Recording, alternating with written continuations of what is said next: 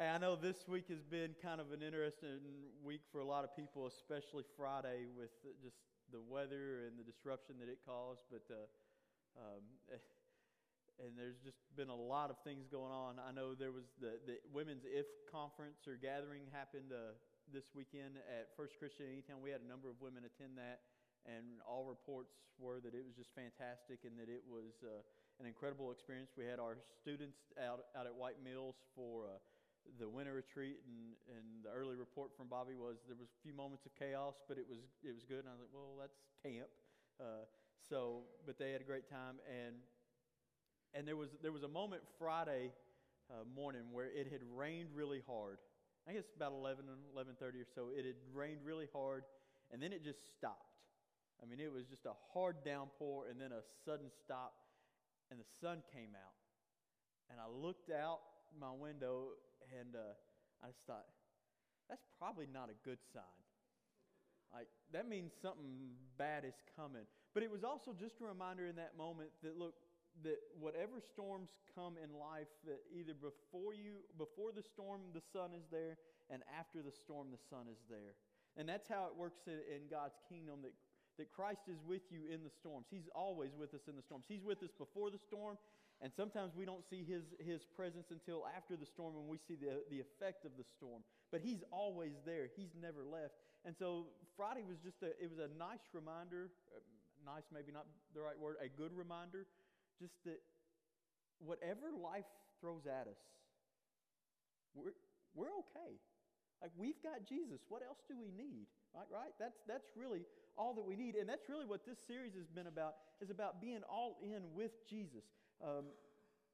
The whole reason I wanted to do this series was mainly for me, because I knew that I needed to step up in my walk with Christ, and I got to be all in.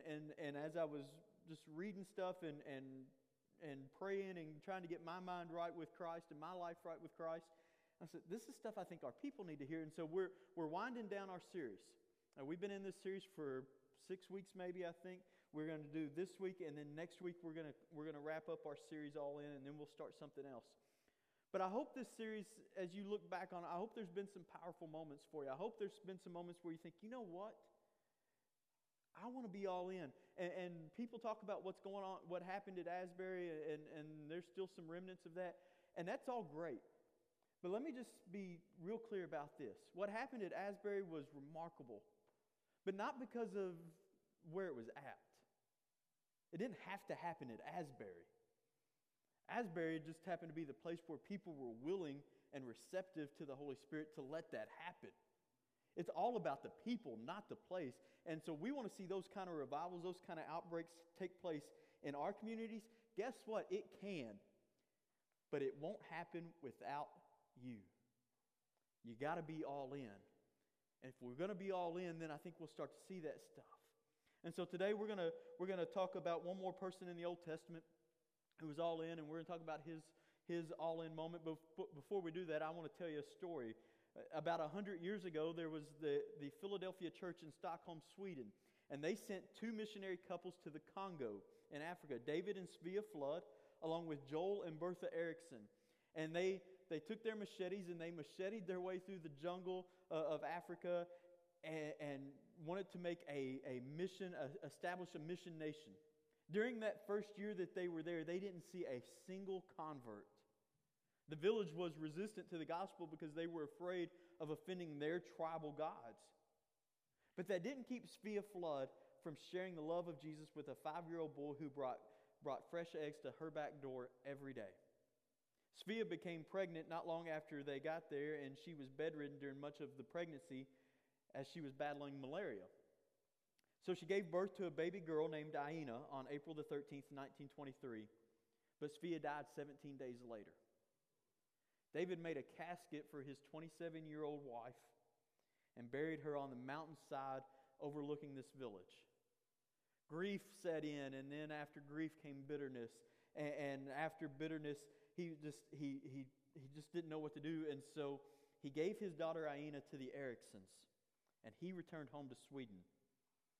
He left that village in Africa without a wife, with dashed dreams, a broken heart, and he left his daughter there with the other missionary couple. He would spend the next 5 decades of his life trying to drown his sorrows with alcohol. He warned those that he knew, his friends, the very few that he had, to never mention God's name in his presence because he just couldn't understand how God could do something like this to him.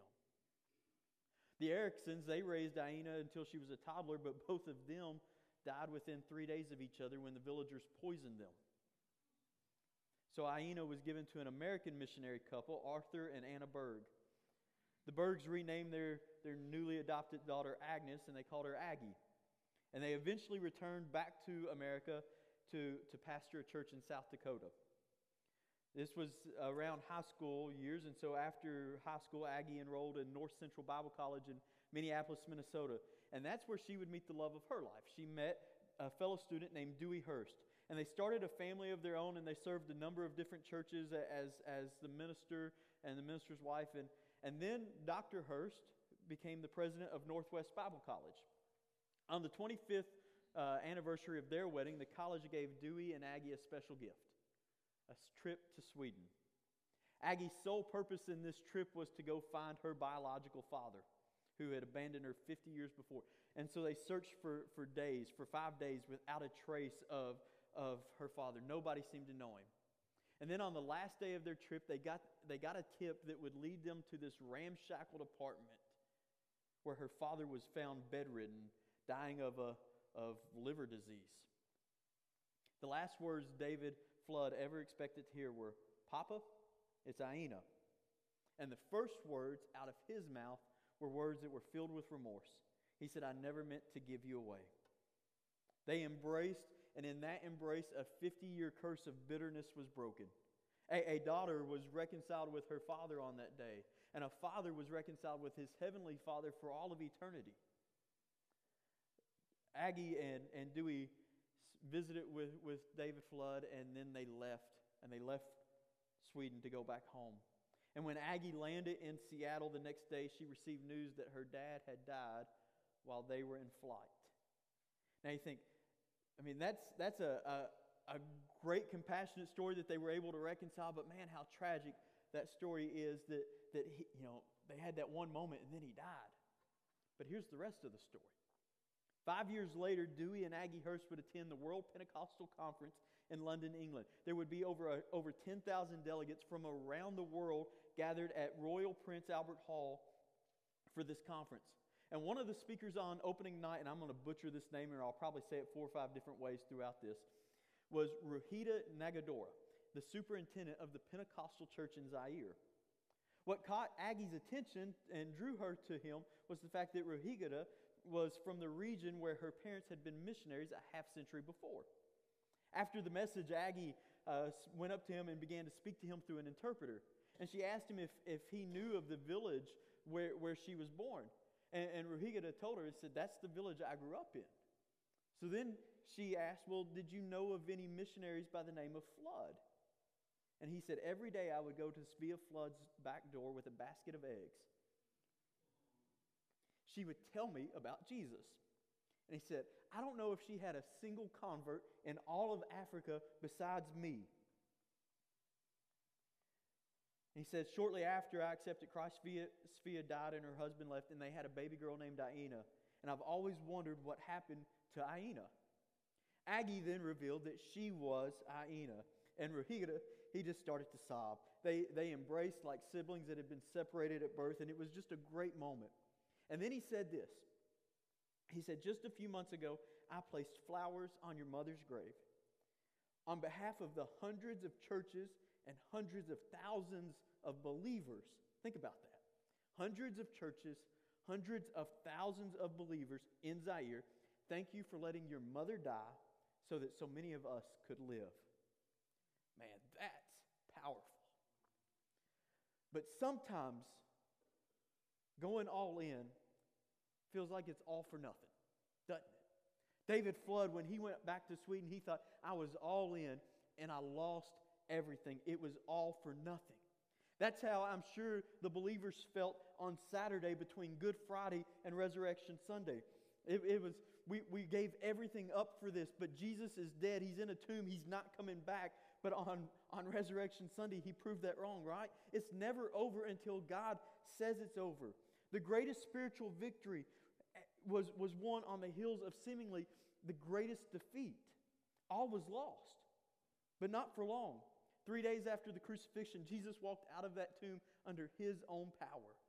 And if that's not something worth celebrating, then I don't know what is. Look, in God's kingdom, failure is never final. Not if you believe in the resurrection. That's the great power of the resurrection, is that failure is never final. You won't win every spiritual battle. You just won't. But the war has already been decisively won. The victory was sealed 2,000 years ago when Jesus broke the seal of His tomb. It was the death blow to death itself. Think about that. Jesus' resurrection was the death blow to death. And we are more than conquerors now because of what Christ accomplished. Look, if you go all in, and I hope that you do, know this: there will be setbacks along the way. But remember this: without a crucifixion, there can be no resurrection. You can't have a resurrection if there's never a crucifixion. You are going to have a setback. But when you have a setback, don't take a step back, because God is already preparing for your comeback. Look, David and Sophia Flood, they didn't have a single convert that they knew of. They thought it was all for nothing. But one seed took root. One seed took root, and it bore fruit beyond belief. And you never know which seed that's going to be. But if you plant the seed and you water the seed, Scripture guarantees that God Himself will give the increase. Never underestimate, and hear this, never underestimate the ripple effect of one act of obedience. Because it will never be all for nothing. You may not see the immediate result of it, but never underestimate just the ripple effect of one act of obedience. You ever take a rock when you were a kid and just throw it into the pond?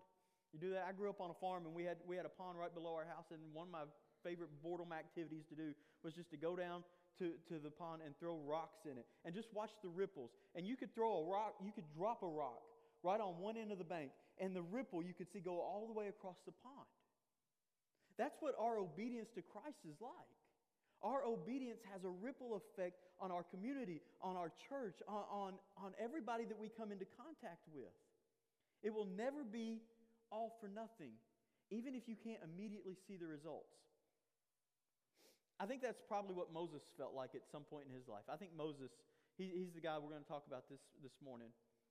For 40 years, Moses felt like he had failed to accomplish his God-ordained dream of delivering the Israelites out of slavery. The Prince of Egypt, that's what he was. He had all of the potential in the world at age 40, but by age 80, he felt like a lost cause. He'd lost everything when he lost his temper. And you remember the story, he's there working, and the Egyptian taskmaster is working the Israelite slaves to death. And Moses gets fed up, and so he kills the Egyptian taskmaster. And so now he's a felon and a fugitive. He runs to the desert. Instead of doing God's will, God's way, he took matters into his own hands. He killed this taskmaster. And in trying to expedite God's will, he delayed God's will for 4 decades. Probably thought, man, all of this was for nothing. All of it. I think at some point in our lives, we probably feel like life has passed us by. That our dreams seem like a lost cause, and our reality doesn't match up with our ideal. I can't say that word. Our ideal, yeah, that word. What you're thinking. But that crisis, that there's a crisis in our mind when that happens that presents us with a choice. We're going to throw in the towel and give up and say it was all for nothing, or we're going to throw our hat in the ring, back in the ring, and we're going to give it another go, and we're going to not give up. I think too many people give up on their dreams because they feel like it's just too late. They just feel like maybe God's given up on me, and so everything's just too late. They call it quits. But the ageless wonder serves as a timeless reminder that it's never too late to be who you thought you might have been. Hear that. It's never too late to be who you thought you might have been. Look, I know life takes us in all kinds of crazy directions, and sometimes we think we think life is going to go this way for us, and life ends up going this way for us, and nothing looks like how we thought our life would be planned out. And maybe it's like what Tim was talking about, that sometimes maybe it's because of your own choices, and sometimes it's because of the choices that other people make, sometimes for you, and sometimes just the consequences of their choices. And so life just doesn't pan out the way that we thought it was going to be, and you're not who you want to be and who you thought you would be. But know this, it's never too late if we believe in the resurrection of Jesus. It's never too late to be who you thought you might have been. Moses is the perfect example of this. He's the perfect example of second and third and fourth and fifth and hundredth of chances. No matter how many wrong turns we take, no matter how many detours we've been down, it's God's grace that always gets us back on the parade route. That was the same was true for Moses. Moses' life didn't pan out anything like he thought it was going to. At least I don't think it did. And yet it was God's grace that brought Moses back. Think about this. Moses was literally put out to pasture for 40 years. And then after he kills the Egyptian taskmaster and he flees, and so he becomes the shepherd. He's put out to pasture. And that probably seemed like a life sentence to Moses.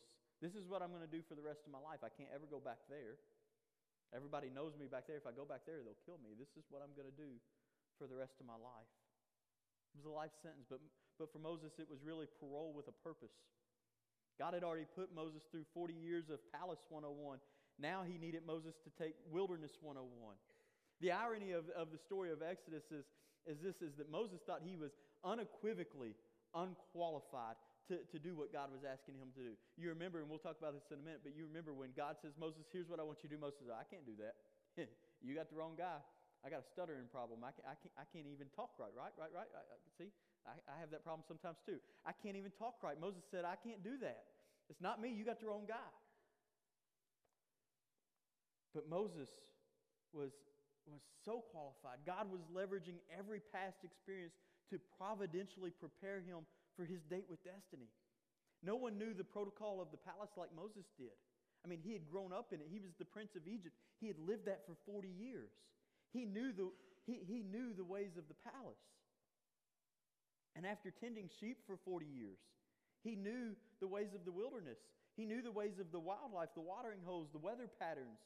Can you think of a better way to prepare Moses to lead the sheep of Israel through the wilderness for 40 years than by tending sheep for his father-in-law on the backside of that same desert for 40 years?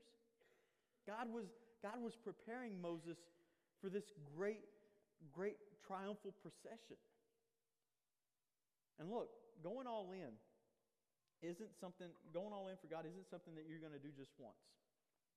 In fact, you'll probably do it several times, and you'll have to do it several times because you'll have failures along the way. You'll probably have several failures before you get it right. But I think there comes a point in our lives where someday we celebrate the failure as much as we celebrate the success. Because failure is the fertilizer that grows character. Moses had plenty of failures in his life. I mean, you read through those first couple of chapters of Exodus and you think, this is the guy God picks? Like, this is, really, God, you couldn't do any better than this? This is the guy you're picking? He can't get anything right. But failure is the fertilizer that grows character. And character sustains success so that it doesn't backfire. Success without any failure is like a plant without any roots, or a building without a foundation. Failure is the substructure that supports the superstructure of success. The Apostle Paul wrote these words in his letter to the church in Corinth. In 2 Corinthians 2, he says, "But thanks be to God who always leads us as captives in Christ's triumphal procession and uses us to spread the aroma of the knowledge of Him everywhere." That promise in 2 Corinthians 2 is an allusion to a Roman tradition. After winning a great victory, the Roman army would march through the streets of Rome with their captives in their train. It was their triumphal procession. And this triumphal procession, it would start at the Campus Maritus, and it would lead to the Circus Maximus and around Palatine Hill, and immediately they would march under the Arch of Constantine, and that procession would go along the Via Sacra to the Forum Romanum and on to the Capitoline Hill. The Arch of Constantine was erected by the Roman Senate to commemorate Constantine's victory at the Battle of Milvian. And anytime there was a conquest, that was the parade route for the military. Anytime the Roman Empire went and had a victory, this is what they would do. Over 500 triumphal processions passed under the Arch of Constantine during the reign of the Roman Empire. Think about that, 500. Our triumphal procession begins at the foot of the cross. Christ is the conquering king, and we are the captives in his train, set free from sin and set free from death. But it's just the very first step of faith. Going all in is following the footsteps of Jesus wherever he might lead us, wherever that procession will take us to. That's what going all in is all about. It's about being, Jesus, I am yours to use. So lead me, take me wherever you go, and I will follow you. That was what the Israelites were going to do. They were going to follow God out of the land of Egypt. For 4 centuries, the Israelites suffered as slaves in the land of Egypt. For 4 centuries. Then God raised up a deliverer named Moses, and with 10 miraculous signs, the triumphal procession out of Egypt began. But by the time the Israelites reached the Red Sea, it seemed more like a death march, didn't it? And the Red Sea was literally a dead end. But God did what God does best. He made a way where there was no way, and so he parted the waters of the Red Sea, and he allowed the Israelites to march through the Red Sea on dry ground. And what seemed like certain defeat turned into their most notable victory. If you look in the back of your Bible, most of our Bibles have maps in them, and you can plot the route that the Israelites traveled. And you can see for where they were going to where they were going to go. And if you just look at their route, it really just kind of looks like the blind leading the blind. What should have taken 11 days took the Israelites 40 years. Think about that. 11 days, it's an 11-day walk.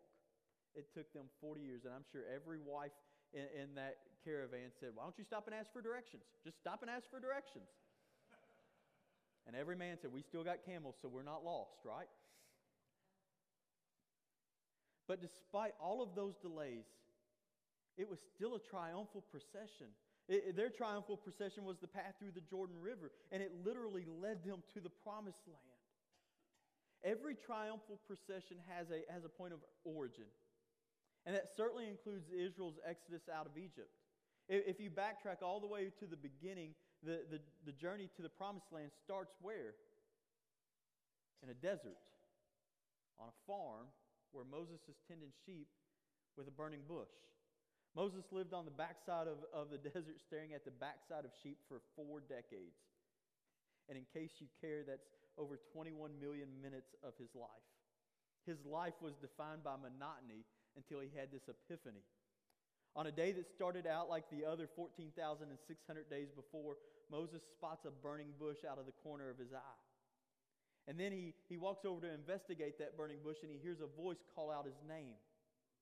And then God begins to reveal his plan to Moses. And remember, we talked about this just a moment ago. Moses objected to the Almighty. He said, "I can't do this, God. It's too big for me," right? He gave a litany of excuses ranging from his lack of credentials to a stuttering problem. Moses summarized his insecurities by simply saying, "Who am I? Who am I that I might do this?"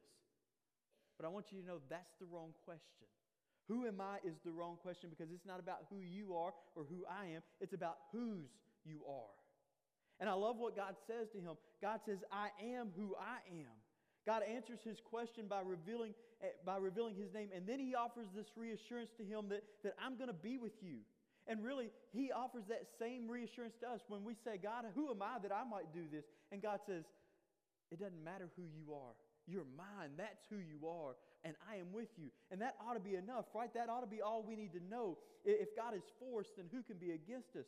God plus 1 equals a supermajority, right? His name is the solution to every problem. His name is the answer to every question. His name calms every fear. It seals every prayer. It wins every battle. At his name, angels bow down and demons quake. At his name, our sin is vindicated and our authority is validated. At his name, all people will bow and declare that there is only one God. It's not about who you are. Who you are is absolutely irrelevant. It's about whose you are. Look, God doesn't use us because of us. He uses us in spite of us. It's not like heaven is going to go bankrupt if you stop tithing. All right? Now, don't get me wrong, the church might, but heaven won't. The Creator doesn't need your network. It doesn't need you to go network for Him. And even if you decide to take your talents elsewhere, it's not like the kingdom of God is going under anytime soon. But for reasons that will only be revealed on the far side of heaven, God has chosen to accomplish His purpose through ordinary people, through me and through you. He loves being on mission with His children, and so He invites us into His plans and His purposes. But if we're going to be a part of that, if we're going to get in the game, then we got to do like Moses did. We got to throw down our staff. Here's what I mean by that. If you go back to that story of the burning bush and you read a little bit further, really to the end of the chapter and the start of the next chapter, there's a conversation that takes place between God and Moses. Here's what happens. It says, the Lord asked him, "What is in your hand?" "A shepherd's staff," Moses replied. "Throw it down on the ground," the Lord said to him. And so Moses threw down the staff and it turned into a snake. Now, I don't know what Moses thought was going to happen when he threw down his staff. But I think it turning into a snake was probably not high on the priority list. Like, nobody really saw that coming. And I think that's part of God's playful nature. I think this was an attempt by God, a design by God to I'm going to get your attention. I'm going to use a little shock factor. I'm going to surprise you to get your attention because what I'm about to tell you is super important. And so I want you to be paying real close attention. And so Moses, throw down your staff. And it turns into a snake. See, throwing down our staff is letting go and it's letting God. It's giving up control, and that's counterintuitive for those of us who like to be in control. Craig Groeschel, minister, said it this way. He said, you can have faith or you can have control, but you can't have them both. If you want God to do something off the chart, then you got to take your hands off the controls. I've told you before, and I'm not a real good golfer, and so I shouldn't use golf analogies, but I'm going to anyway. And when I'm playing golf and I think I need to hit the ball just a little bit further, my tendency is to grip the club just a little bit tighter. You know, we're playing on 18th and Jerry's up one stroke on me, and I know I'm going to get him on this hole, but I got to outdrive him. And so I grip that club a little tighter and I take my swing, and it always has the opposite effect. The key to a long drive is loosening your grip. And it's the same with God. See, that staff, the significance of that staff is that it represented Moses' identity and his security as a shepherd. It was the way Moses made a living. It was the way that he protected himself and he protected his flock. And so when God told him to throw it down, God was asking Moses to let go of who he was and what he had. To all the things that you've worked for and built over the last 40 years, I'm asking you to put those aside. I'm asking you to throw them down and let me be in control. It was Moses' all-in moment. Now, let me just ask you as we close our time this morning, what are you holding on to? Or maybe I should ask it this way. What are you not willing to let go of? Because if you're not willing to let go of it, then you don't control whatever it is that you're holding on to. It controls you. And if you don't throw it down, then your staff will forever remain just a staff. It will always be as it currently is. But, if you have the courage to throw down your staff, it will become the lightning rod of God's miraculous power. Not because you threw it down. No, not because you threw it down, but because of the one who has the power to change it. So again, let me ask a question. What's in your hand? It's the same question that the Lord asked Moses, but it's also the same question that he asked us.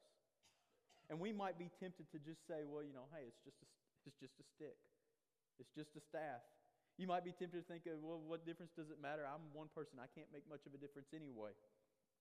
But that Asbury revival, it started with like 3 kids that just said, hey, we're going to stay and pray for a little while. And then people drove 17 hours. That's incredible to me. 3 kids, 3 college kids said, what difference can I make? And then because of their act of obedience, the ripple effect was that people drove from as far as 17 hours away to be a part of that. If you think you can't make much of a difference, let me tell you, you're probably right. You can't as long as you hang on to what you have. But things operate differently in the kingdom of God.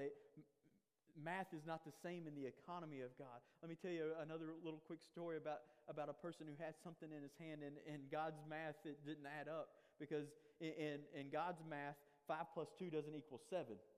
It equals 5,000 with a remainder of 12. You remember the little boy that had 5 pieces of bread and two fish, and there's all these people and they're hungry. And the disciples said, well, that won't make much of a difference. But the little boy brought them, and he put them in the hands of Jesus. And when he put them in the hands of Jesus, there was enough to feed 5,000 people, and there were 12 basketfuls of leftovers. They had more when they were finished than they had when they started.